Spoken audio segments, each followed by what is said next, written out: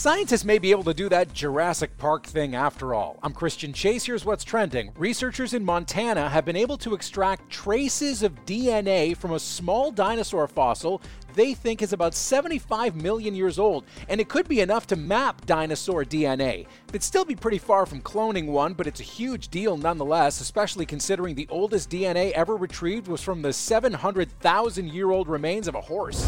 Forget shaking hands or even high-fiving. Health honchos say if we don't want the coronavirus to spread any further, we should only be elbow bumping, which is going to make date night suck.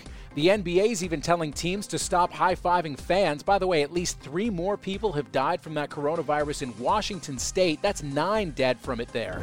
NASCAR is reinventing the wheel. Literally, they're redesigning wheels used on their cars to have just one big lug in the middle, kind of like the ones used in F1 racing. It'll save time, but you won't hear as much anymore.